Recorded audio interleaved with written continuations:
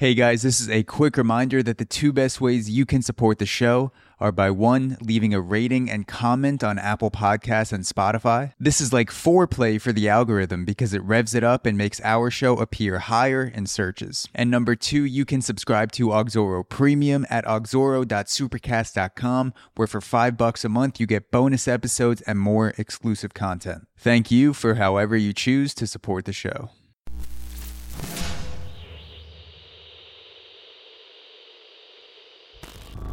Welcome back to another episode of The Aux. Dude, this podcast has been a whirlwind. Podcasting in general has been a whirlwind. It started 4 years ago, summer of 2018, and I was interviewing a rapper, Mod Sun, backstage, and now 500 plus episodes later, both guest episodes and solo episodes, this has become a huge part of my life. So thank you guys for tuning into this. And speaking of a whirlwind, I have been watching the F1 Drive to Survive series on Netflix. Have you guys seen this series?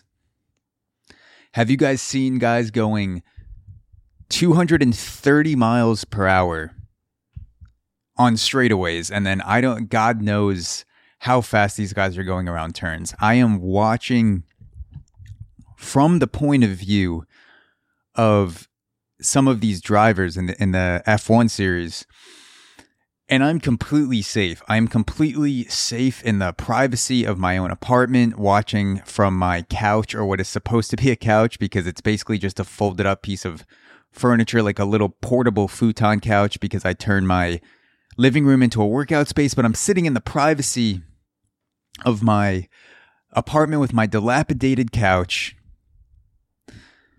and I'm watching these guys go 200 plus down straightaways, just fucking.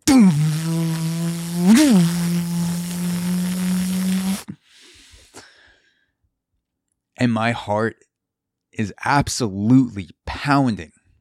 Like I am in zero danger, and I feel like I am in all the danger. And it's crazy what these guys go through. And I know just what I know from watching this series, this documentary series on all the F1 teams. They have Mercedes, they have Ferrari, they have Renault. I believe there's 10 different teams with 2 different drivers on each team.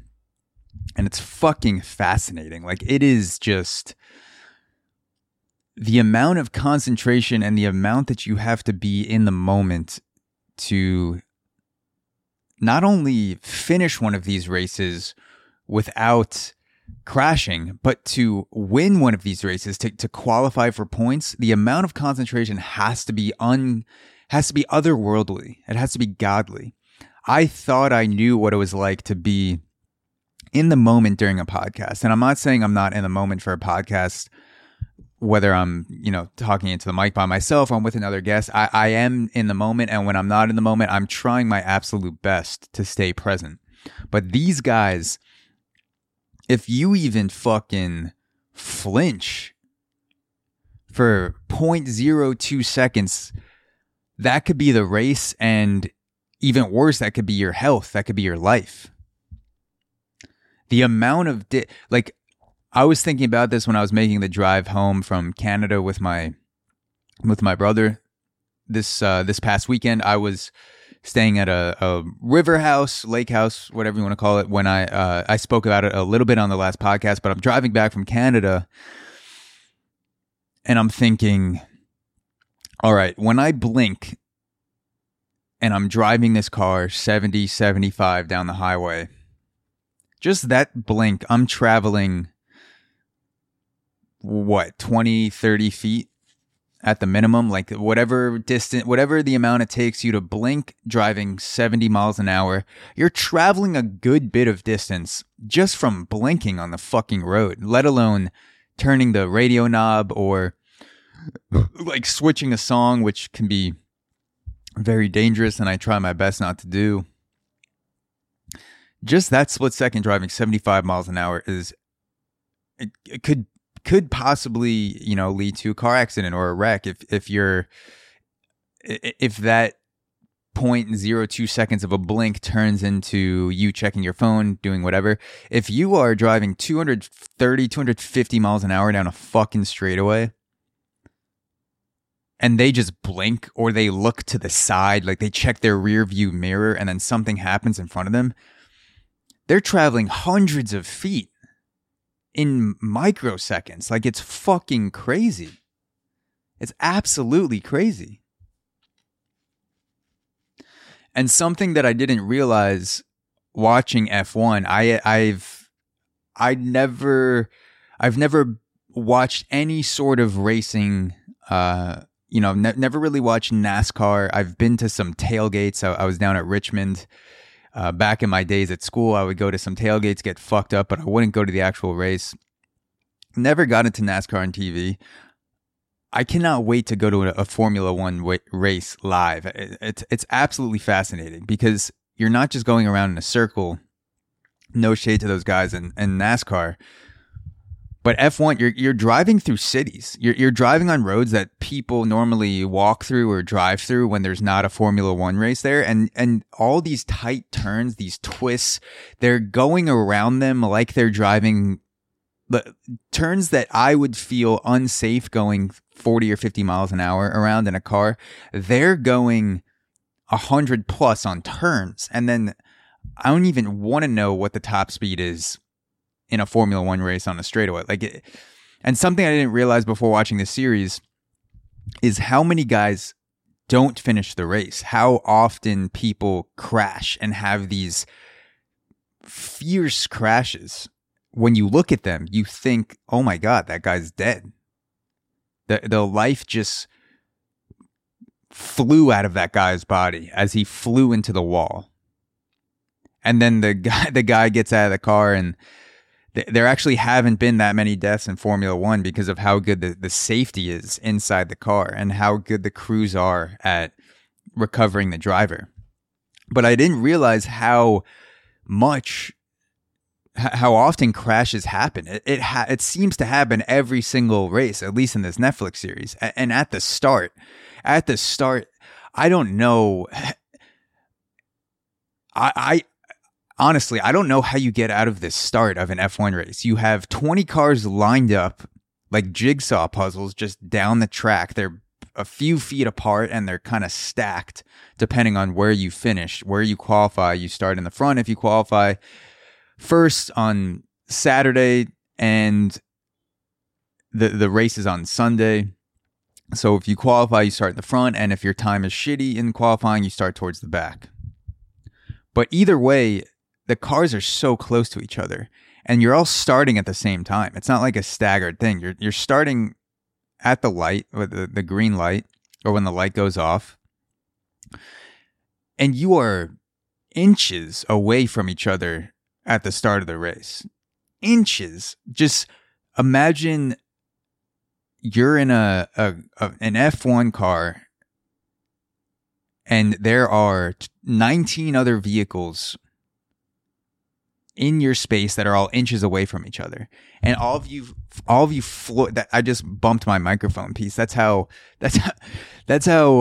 fucking powerful it is imagining this race. My foot just flicked towards the gas like I'm pressing a gas pedal, and it's my microphone stand that I almost just smacked myself in the face with.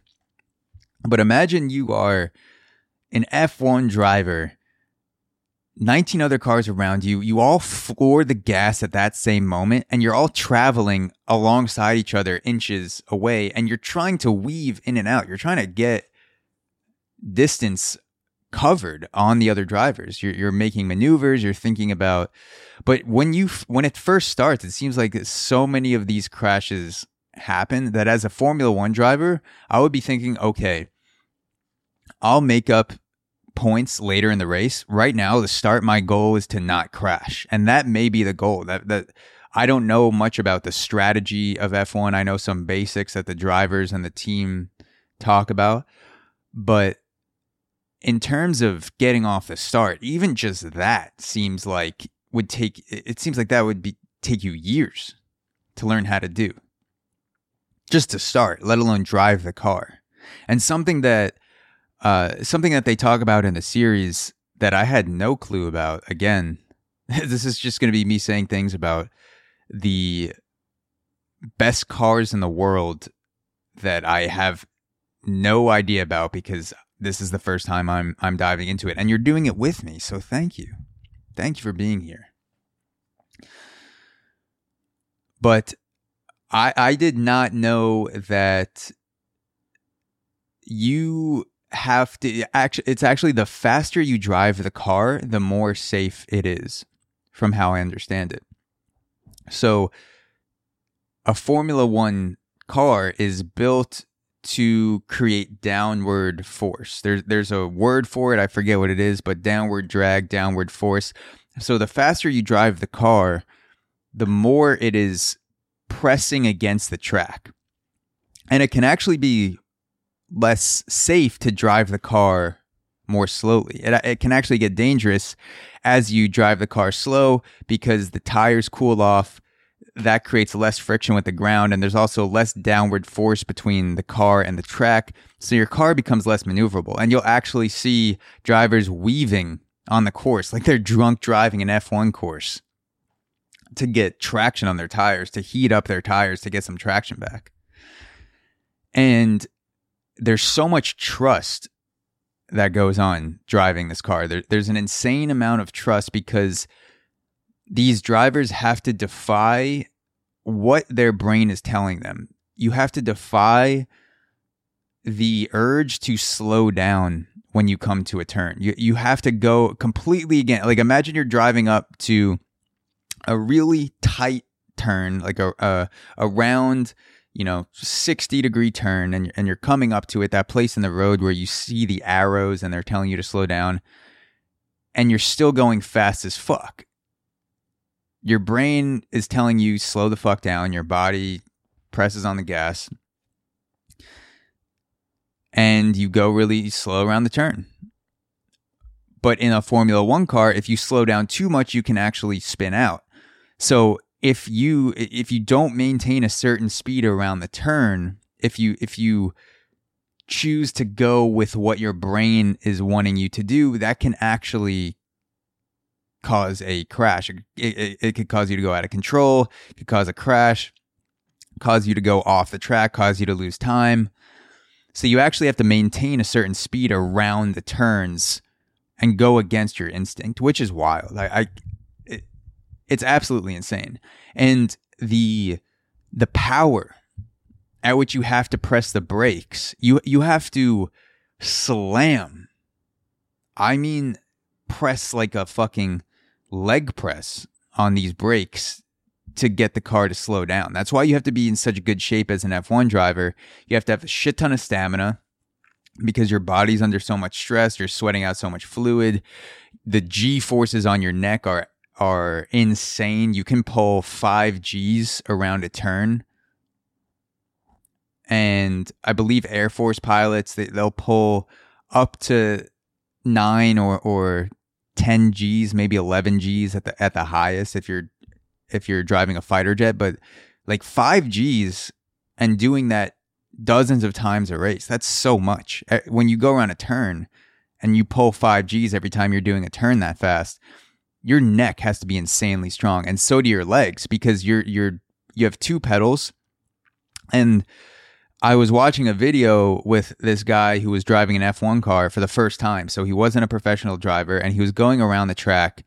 And one thing he was saying after his experience was that he did not know how hard you had to press the brake to get it to stop. And he looked like a normal dude. He was probably, 5, I'm just guessing, like 5'11", 175. Looked like he worked out a little bit. I wouldn't look at this guy and say, oh, he's weak. And he said when he was pressing on the gas, when the average guy, the guy who's not a pro driver, when he was pressing on the brake at what he thought was 100%, the F1 guys, the team was telling him, yeah, you're at like 60, 75% right now. So this is a normal dude slamming on the brake, and they're like, yeah, that's 75% pressure. And during a race, you don't have to slam the brake down 100%, but you're probably, I would assume, unless you're on the straightaways, you're keeping somewhat of a on and off intermittent pressure on the brake, and your leg has to be insanely strong to do that. Not only are you it's like a wall sit with how you're sitting in the car, because these guys are leaning back and their feet are up, almost like they're in the not the fetal position, but like you're kind of curled up. So not only are you applying pressure to the brake like you would be doing on a wall sit, but it's like a wall sit where you have to press through the ground because the brake is so tough to get down. So psychologically and physically and mentally, it's crazy what these guys have to go through. I highly recommend checking out this series on Netflix. I am at the end of the first season, and it is ultra competitive. It is not a team sport at all, which is obvious. But going into F1, the one thing I did know was that there are, and when I say it's not a team sport, it's not team in the sense of camaraderie where you would be playing a doubles match in tennis or you're on a team with other baseball players or football, whoever. There are teams for each competitor, for each company. So like Mercedes, Ferrari, you got, what is it? Force One for India, something like that. There's 10 different teams, 2 drivers a team, but there's a lot of tense moments. There's a lot of competition between these 2 drivers. There are drivers on the same team that have basically wrecked each other out of passive aggressiveness. That's how competitive it is, because no spot is safe when you're an F1 driver. Every race car driver in the world wants your fucking spot, and there's only 20 of them. There's thousands of people competing around the world waiting for you to fuck up. And so while you want to get the most points as a team as a whole, the higher you finish. So if you and your teammate finish in top 10 in the points, that's amazing. But at the same time, you know that there are other people vying for your seat, especially the guys that are not under contract. So you see that back and forth a lot where there are guys that are kind of on the border and they're looking to prove themselves, or maybe they don't like their teammate. And of course, when it comes to you versus your teammate, you have to put yourself first. Again, you are on the same team, like the team of the company that is funding you. You have the other engineers, you have the pit crew. But in terms of you versus the driver, there's not a lot of camaraderie between these guys, which I didn't expect. I expected it to be more like, oh, I want us both to finish at the top. It is not that at all. It is very solo-minded, which I guess it has to be, because you're sitting in a car by yourself at the end of the day. There is no one to blame but you. So if your spot gets taken, you're shit out of luck. You're a backup, you're a reserve driver for a team, or you're completely out of the circuit. It's tense shit. Very tense. And I have a huge amount of respect for these guys. And I cannot wait to go to a race. I'm going to be, there's a chance I'm in South America later this year. And there's actually a race in Buenos Aires. Sorry, not Buenos Aires. Brazil. There's a,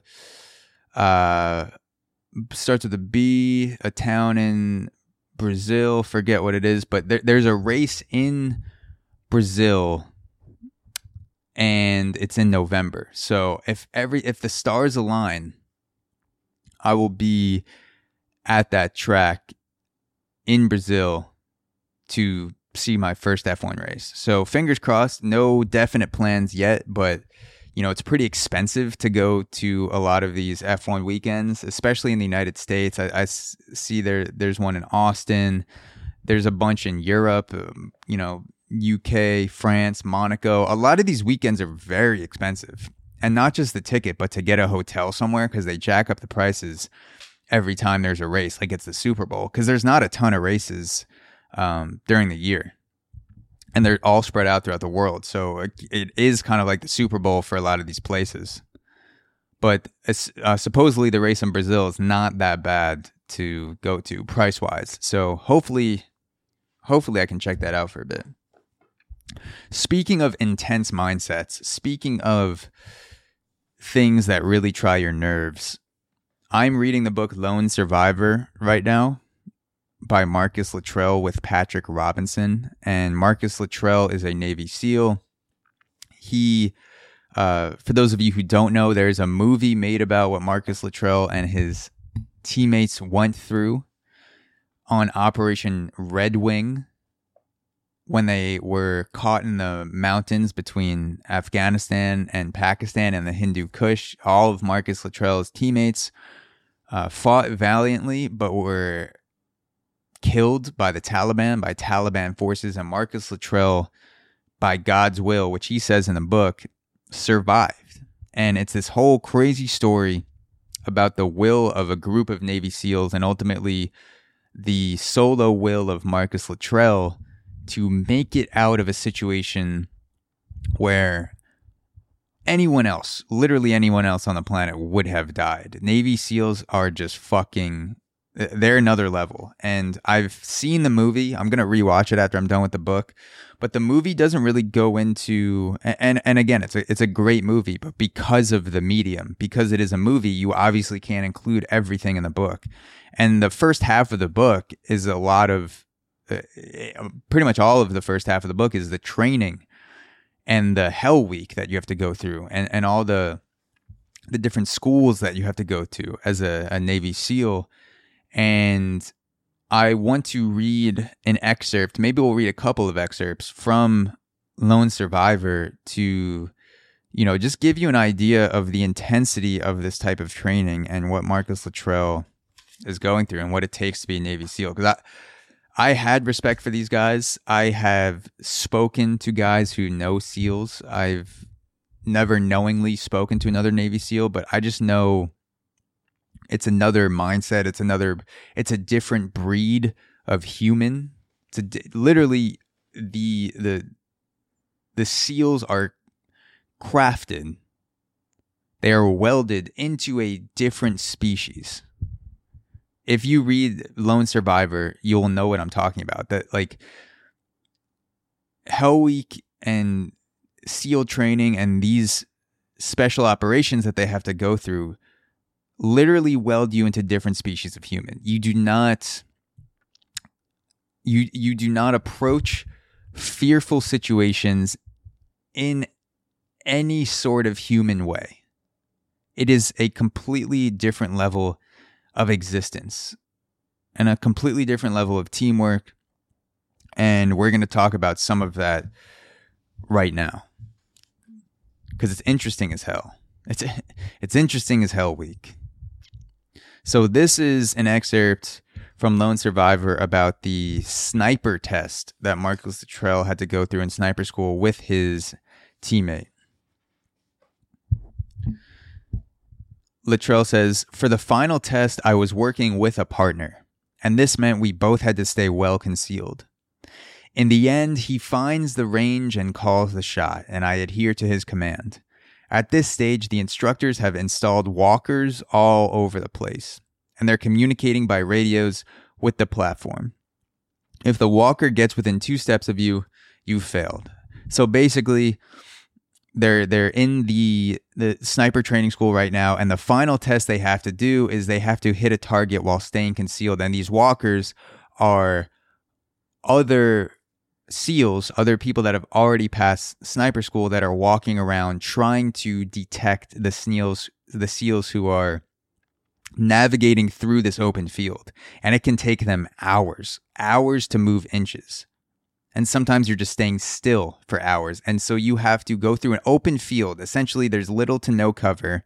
You have to, while people have binoculars trying to find you, long-range binoculars, and people walking through the field. And as a sniper with your teammate, with your spotter, you have to crawl, make the shot, hit the target, and then stay there. Because once you pull the trigger, everyone's going to hear it and look towards where the shot came from. So you have to stay still for 30 minutes, an hour, just so people kind of fall off your scent. And then you have to crawl back again hours where you came from to pass the test, all while not being spotted by anyone. So Marcus goes on to say, if the walker gets within 2 steps of you, you failed. Even if you get your shot off unseen and hit the target, if they find you afterwards, you still fail. It's a hard, tough, thinking man's game, and the test is exhaustive. In training, an instructor stands behind both of you while you're crossing the forbidden ground. They're writing a constant critique, observing, for example, that my spotter has made a wrong call, either incorrect distance or direction. If then I miss with a shot, they know the mistake was not mine. As ever, you must operate as a team. The instructor knows full well you cannot position, aim, and fire the rifle without a spotter calling down the range. And Jesus, he better be right. There was one day during training where they walked on me, which I thought was pretty damn nervy, but it taught me something. Our enemy had a damn good idea where we might head before we even started. A kind of instinct based on long experience of rookie snipers looking for cover. They had me in their sights before I even got moving, because they knew where to look, the highest probability area. That's a lifetime lesson for the sniper. Never ever go where your enemy might expect you to be. My only solace on that rueful occasion was that the instructors walked on every single one of us that day. So yeah, Marcus got found out. Everyone else in the sniper school got walked on. They were spotted. And the lesson that I highlighted in the book, never ever go where your enemy might expect you to be. That's a damn good lesson. I feel like that applies to building relationships, applies to business, it applies to just things that you're doing where you're drawing attention to yourself. Any type of attention. Don't go where your enemy expects you to be. Don't be obvious. Because the obvious answer a lot of times is, it's like the thing that you want to do the most. It's like you can't wait to go there. It just seems like this is the obvious option. And a lot of times the obvious option is the easiest option. And you want to take it because it's there. It's and everyone else sees it too. That's the thing.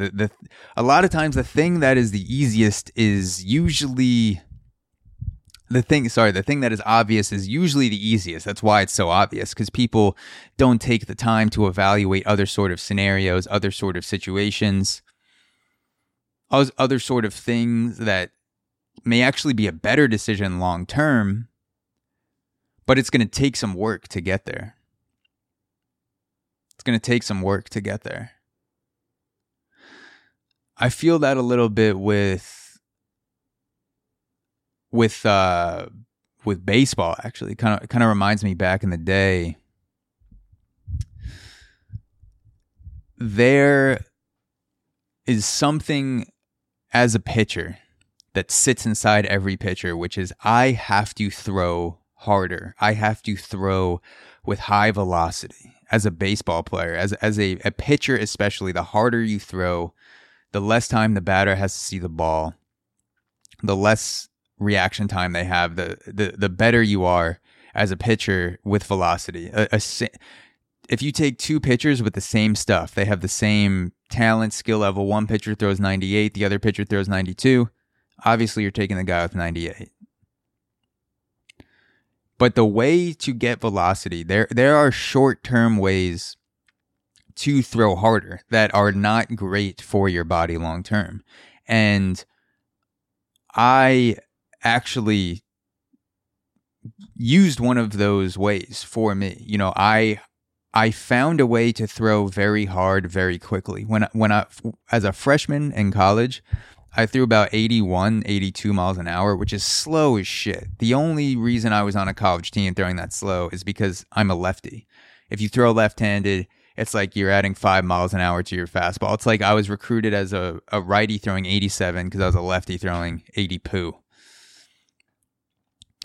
And by the time, so spring 2012, my freshman year, I was throwing low 80s. By the next spring, I was throwing upper 80s, low 90s. So I had gained about 10 miles per hour. And the way that I did that was I started throwing very violently, very jerky almost, intensely. And it worked for a while. For about a couple years, I was sitting between 89 miles an hour to 92 miles an hour, topping out at 94. Which for a lefty was great because I was getting some attention from scouts. I was playing, thought, I'm going to have a great chance to go on and play pro baseball, which is what I always wanted. I'll get a shot. And I didn't realize that the short-term path that I took towards creating velocity was only going to work for a little while because I also wasn't working on my mobility. I wasn't evaluating my mechanics as thoroughly as I should have been. I wasn't taking into account, okay, what is all this jerkiness going to do to my body? Yes, I'm throwing hard. Yes, my numbers are better. Yes, my velocity is up. But how is this going to last long term? And I ended up getting hurt end of my junior year. So after, end of junior year, senior year, ended up getting 2 elbow surgeries with my nerve, had some shoulder problems, and there may not have been a direct correlation between my mechanics, for which I was using to throw hard, and the surgeries. I'm sure it had it was partially connected, but may not have been wholly connected. And maybe the nerve surgeries would have happened anyway, but there's no doubt some sort of connection between the very rapid increase in velocity that I had and using the jerkiness of the movements that I was choosing and the injuries that I sustained. There's at least a partial correlation. Now there's another path to gain velocity. And again, it's not formulaic. It's different for everyone. I'm just talking at a general level. There's another path to gain velocity, which is you can't just throw harder, but you have to throw harder in a way that's sustainable for your body type and sustainable for your level of mobility, and that will allow you to throw hard for 10 to 15 years. Not just a year or two and then you break down. And I didn't really think about that. I didn't think about, I was 19, 20 at the time. I was just like, fuck yeah, I'm warming up before games hitting 90. Like literally, I would turn around on the scoreboard and I would throw my warm-up pitches before the game actually started, just like sailing it in there. And I would see 90 on the gun and I'd be like, I'm going to throw fucking gas today. Because those are just warm-up pitches. And that was fucking cool. But what I should have done if I was taking a better approach to be a long-term pitcher, take the long-term velocity gain, is to really look at my body type and the jerkiness from which I was using to gain the velocity and spend more time becoming mobile, spend more time working on my hips, spend more time being explosive with the range of movement necessary to maintain that explosion. Because I'm not saying don't be explosive as a pitcher. Obviously, you want to be explosive, but you also need to have a range with your thoracic spine and your hips and your shoulders, your external rotation. Your body needs to be able to sustain that. And if you just fucking like one day you're throwing 82 and the next day you're throwing 92, your body still has the mobility and the range of someone who's throwing 82. The forces on your body throwing 90 plus are so much higher, demand so much more mobility, demand so much more recovery than someone who's throwing in the low 80s. And I didn't take that into account. I thought my body would just adapt. And now I'm 5+ years removed from my baseball career, and I'm realizing there are other things that I could have done, like pay more attention to mobility, not necessarily make my goal, how can I get the most velocity, but how can I do it being violent but smooth? Really paying attention to how I feel, because I did feel some pain that I ignored leading up to my shoulder, my elbow surgeries, and also some pain in my shoulder. I was just kind of putting that in the back of my mind, hoping it would go away. There were warning signs. I didn't just wake up one day and need elbow surgery. And the reason I say that is because it was obvious to throw harder the first path I took. Be jerky. Just throw violent as fuck, whatever you have to do. It's obvious. That's where people would expect me to go. That's where I would expect velocity to lie long term. But sometimes you need to move past the obvious. You need to have the endurance and the creativity to see other options. Because the obvious tricks you. The obvious tricks you because you get a short-term boost. It's like, come closer, like this is better. But after a few weeks or a few months, you start to realize that this may not have been the best option. And the sniper school that Marcus Luttrell talks about, where he's like, there are places on the field where the SEALs are expecting the snipers to go through. You know, they're the people who are the supervising the range. They know the range very well. They know where the sniper is going to go and what provides the best cover. They're going to be looking there. They're going to be expecting the enemy to go there. And the enemy in this case is the trainees of the sniper school. And there are other options that are better long term for cover and for hitting the target and for completing the mission that may take a little extra work, may take a little extra endurance, extra creativity to make something for yourself that's going to work. So lifetime lesson for a sniper: never ever go where your enemy might expect you to be. There's a lesson in there too for whatever you're doing: podcasting, baseball, business, painting, music, whatever it is. When you have the obvious expectation of an industry or an enemy or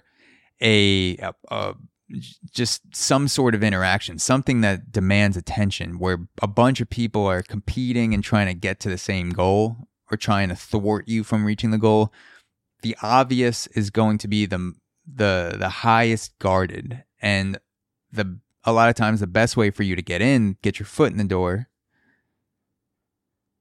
is to pretend like the obvious doesn't exist. Okay, let me put this to the side for a second and explore my options.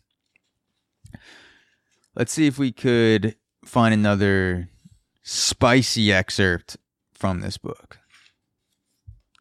because I'm at the end of it right now. And I'm going to flip through.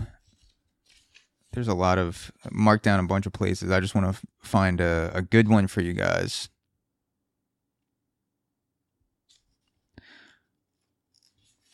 Here's one about Lieutenant Michael Murphy. Michael Murphy risking his life to save Marcus and the rest of his teammates. And this is a situation where they're all fucked. They're surrounded by the Taliban. They're in the Hindu Kush mountains. And Mikey is the comms guy. Lieutenant Murphy is the comms guy. And they're trying to make contact with the other SEALs that can come pick them up in the helicopter. And in order for Mikey to do that, he has to put himself in the line of fire to get them out of there. And this is what Marcus says. "They shot me, bro," Mikey said. "The bastards shot me. Can you help me, Marcus?" Marcus says, "What could I say? What could I do? I couldn't help except by trying to fight off the enemy. An axe was standing right in my line of fire. I tried to help him get down behind a rock, and I turned to Mikey, who was obviously badly hurt now. 'Can you move, buddy?' I asked him. And he groped in his pocket for his mobile phone, the one we had dared not use because it would betray our position. And then Lieutenant Murphy walked out into the open ground. He walked until he was more or less in the center, gunfire all around him, and he sat on a small rock and began punching in the numbers to HQ. I could hear him talking. 'My men are taking heavy fire. We're getting picked apart. My guys are dying out here. We need help.' And right then, Mikey took a bullet straight in the back. I saw the blood spurt from his chest. He slumped forward, dropping his phone and his rifle. But then he braced himself, grabbed them both, sat upright again, and once more put the phone to his ear. I heard him speak again. 'Roger that, sir. Thank you.' Then he stood up and staggered out to our bad position, the one guarding our left, and Mikey just started fighting again, firing at the enemy. He was hitting them too, having made that one last desperate call to base, the one that might yet save us if we could send help in time, before we were overwhelmed. Only I knew what Mikey had done. He understood we had only one realistic chance, and that was to call in help. He also knew there was only one place from which he could possibly make that cell phone work.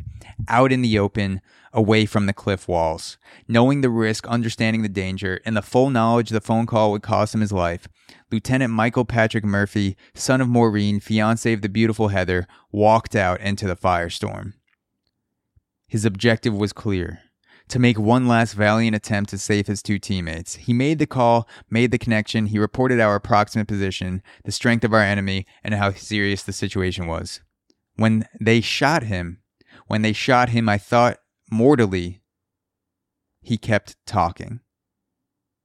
'Roger that, sir. Thank you.'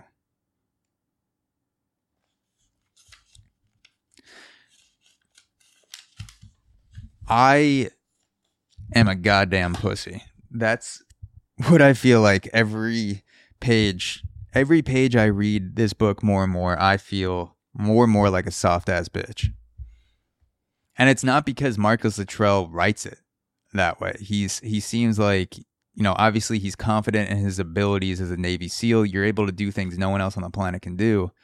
But him just describing the situations he's in, I'm thinking about the comforts that I have in my own life and how I would react in similar situations. And I just can't even comprehend that.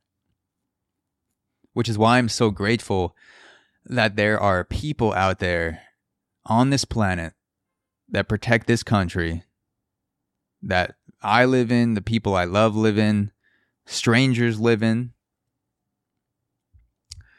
I'm grateful that there are people exist like Marcus Luttrell and Lieutenant Murphy and the other two SEALs in the team.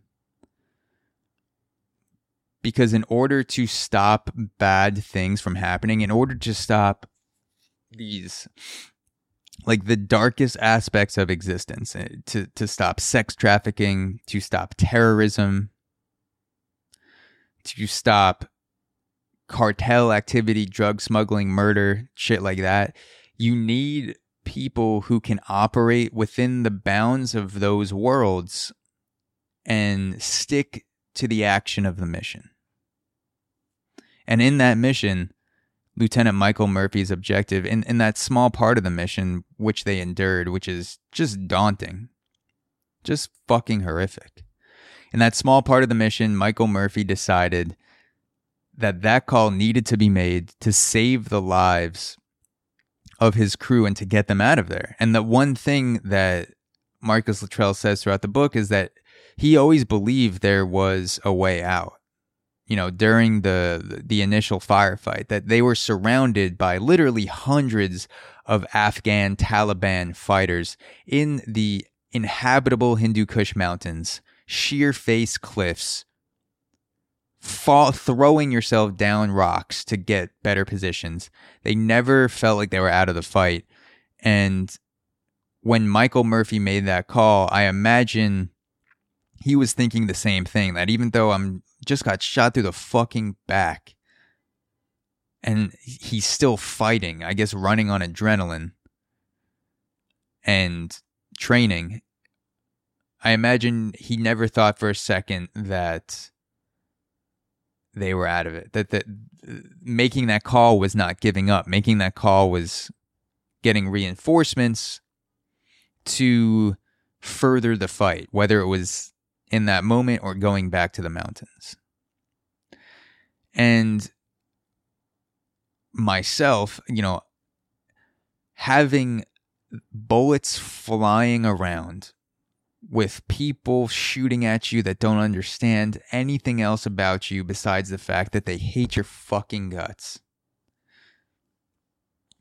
Going to their country to stop terrorism at its highest level and being able to complete a mission and stay in the mission, let alone completing it, just staying in the presence of the mission, getting shot, getting bones broken, looking into the eyes of terrorist Taliban fighters that want to fucking kill you.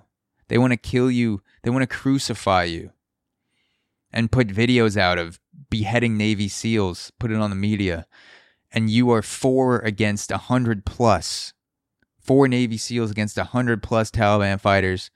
And you get shot through the back and you're making a phone call to base and you get back in position and start firing and hitting people, just taking them down like fucking that's the type of thing that I might do if I was sparring in a Muay Thai class in Brooklyn and, someone gets a good jab in, gets through my defense, hits me in the chin, and I reset and I'm like, all right, I'm still in this fight. And I'm sparring, having a good time, I'm getting better. That's the type of reaction that Lieutenant Michael Murphy had when he got shot through the back by a Taliban fighter, by a terrorist who wants to fucking kill him, and he just got back in line and started shooting. And they're making jokes throughout this time. The seriousness of the mission never leaves them, but they're able to have levity in only the sick, humorous way that a Navy SEAL can, which is also a part of the book I appreciate, is getting an insight into the everydayness of what it's like to be a Navy SEAL type, not just Hell Week, but just the type of jokes you crack, the conversations, preparing for a mission, all the schools that you have to go through, the preparation, just the whole essence of what it's like to be a Navy SEAL, at least what I can understand from the book. That's what I appreciate about it. And I highly recommend reading about Navy SEALs and reading about people who do things like not just go into evil, but go towards evil with a mission and are able to stay calm and relaxed and in the moment to carry out that mission with bullets, bombs, RPGs, knives, whatever you name it. That is just part of the mission.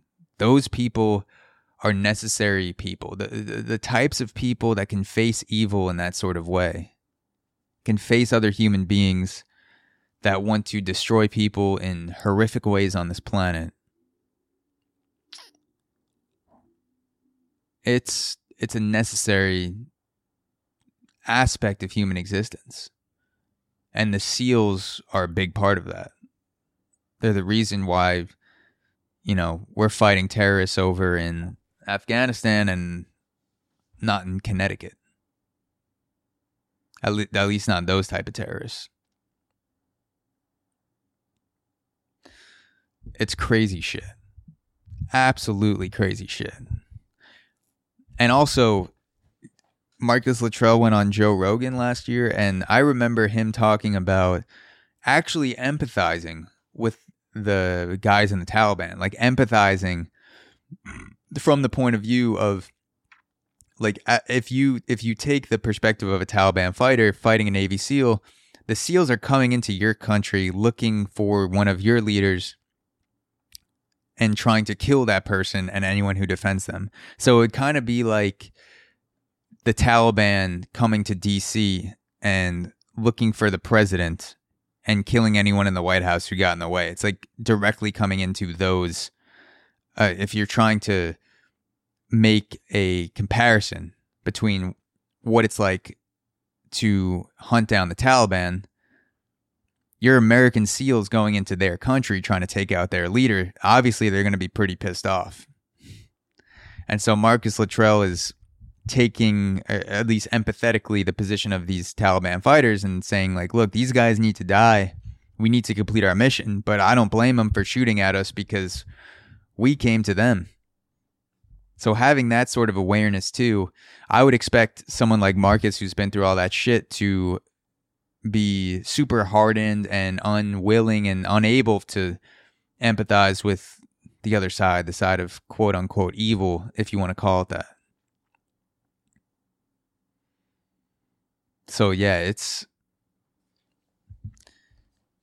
highly recommend Lone Survivor, the book, and a movie as well. It's great. The last thing I want to get into, speaking of movies, is a question from Ask Reddit. And this question, I find it useful for solo podcasts to get ideas, comb around. And a lot of times when you're talking to yourself or to the people that listen to this episode, but in the moment I'm recording it right now, talking to myself, you have to give yourself some prompts. So Reddit is a great place for that. And one of the questions on Ask Reddit is, what happens only in real life and never in movies? What's something that happens only in real life and never in movies?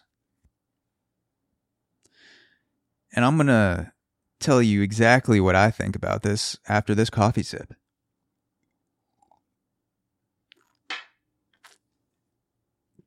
What happens only in real life and never in movies? Immediately, what comes to mind is the day after the happy ending. I've always, in romantic comedies, you always have, or any type of romance film, you always have the lead up to the guy getting the girl, or the girl getting the guy, getting each other off. It finds its way in there. You always have the build up to the ending, the denouement to the climax. What they never show in movies is the day after. Like, you wake up with the girl of your dreams, and it's like, okay, now you've got her. This is life. And I would love to see a movie, and maybe this already exists, but I would love to see a movie that just starts with the guy getting the girl, and it's just in this dream state and they're all happy. And, you know, the first scene of the movie is the guy running to the airport to convince the girl not to get on the flight, not to leave. That just iconic, cliche, now hack moment in cinema where the guy's just like running through the airport and somehow TSA just does not give a fuck. They're bomb sniffing dogs there for trying to catch terrorists and people smuggling drugs. And somehow if a guy's running after the supposed love of his life, the TSA agent's just like, dude, let him go, bro. We gotta let him go. There's no way someone in that much love could also be carrying sharp objects or bombs on them. We have to let them through. It doesn't matter. It doesn't matter if he doesn't have clear. Just let him through. He can sign up when he gets back, but this guy's in love. Don't you see? Love is the answer. Love gets you through the gate. I'm going to try that next time I get to the airport. I'm going to Richmond this weekend. I'm going to see what happens if I get into the LaGuardia and I start at the door. And I just start running towards the security line and like, wait, hold it. She's the one. And see if the Red Seas just part like they do in the movie and the TSA agents are crying. And there's that one black woman who's just like, you know, go get him. Let him through. Just an emotional black woman that's just like, yeah, you go get her. I'm gonna try that. I'm gonna try that this weekend. Just start from the door of LaGuardia, sprint towards TSA. Hold it, wait. She's the one. She's the one. And maybe I'll get through. Maybe it will be like it is in the movies. Or maybe I'll get immediately tackled and tasered, which seems much more likely. And get brought in for questioning, and I'll miss the entire trip. And they'll say, "What the fuck are you doing?" She's the one. No, hold it.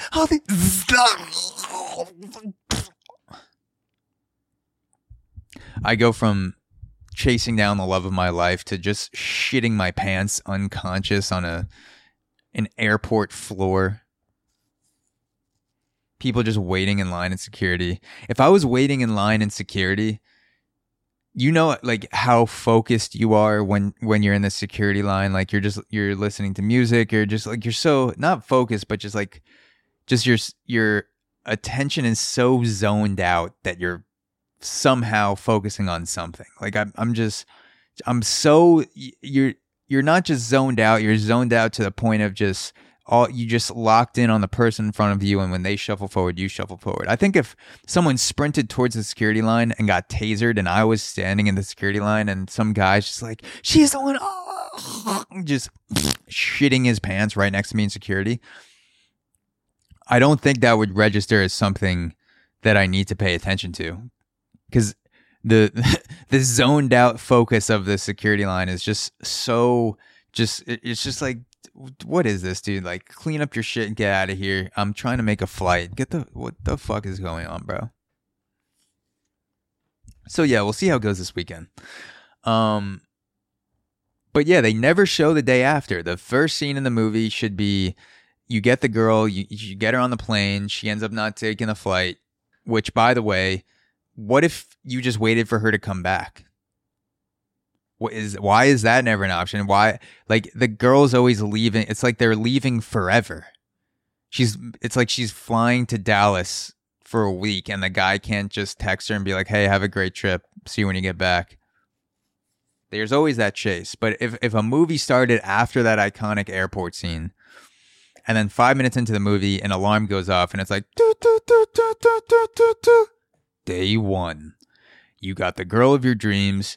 Now you're in real life, buddy. How are things gonna go?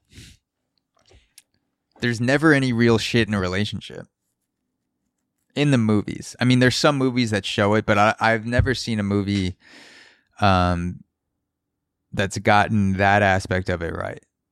Marriage Story is great for the reality of a divorce. I mean, I've never been through a divorce, but god fucking damn, I never want to go through one.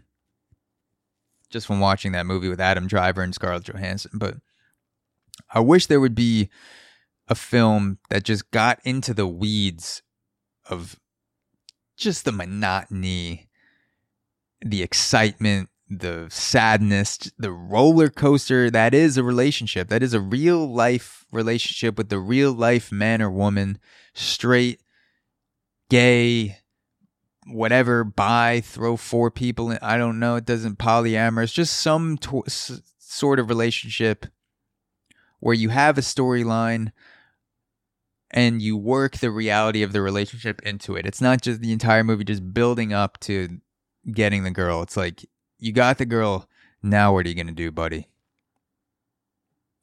Maybe one of you listening will make it. Maybe you're working on it right now. If you are, send me a link. I'll check it out. Thank you guys for listening to this episode of The Aux. If you would like bonus episodes, I release them on auxoro.supercast.com for $5 a month. You get bonus episodes. You can suggest topics for the podcast. For this podcast, a solo one, and also the Auxoro podcast where I have guests. And I also do AMAs. Also, you can support the podcast by rating us on Apple Podcasts for 5 stars, which helps so much. And also on Spotify now allows you to rate podcasts. When you rate a podcast and when you comment, people search things on the podcast apps. And the more ratings you have, the more comments you have, the higher these episodes will appear in searches. So for example, I spoke about F1 Drive to Survive series on Netflix. I'll probably put that in the title. If I get a bunch of ratings, if I get the comments up, people, when they search Formula One or something on the Apple Podcast or Spotify, my podcast will come up higher. So it does mean a lot. It's not just stroking my ego. It is also about effectiveness and being able to reach people and getting organic growth and just adding more people to the audience, the community, this thing that's growing out of my control. So thank you again so much for listening. I love you guys, and I will talk to you next time.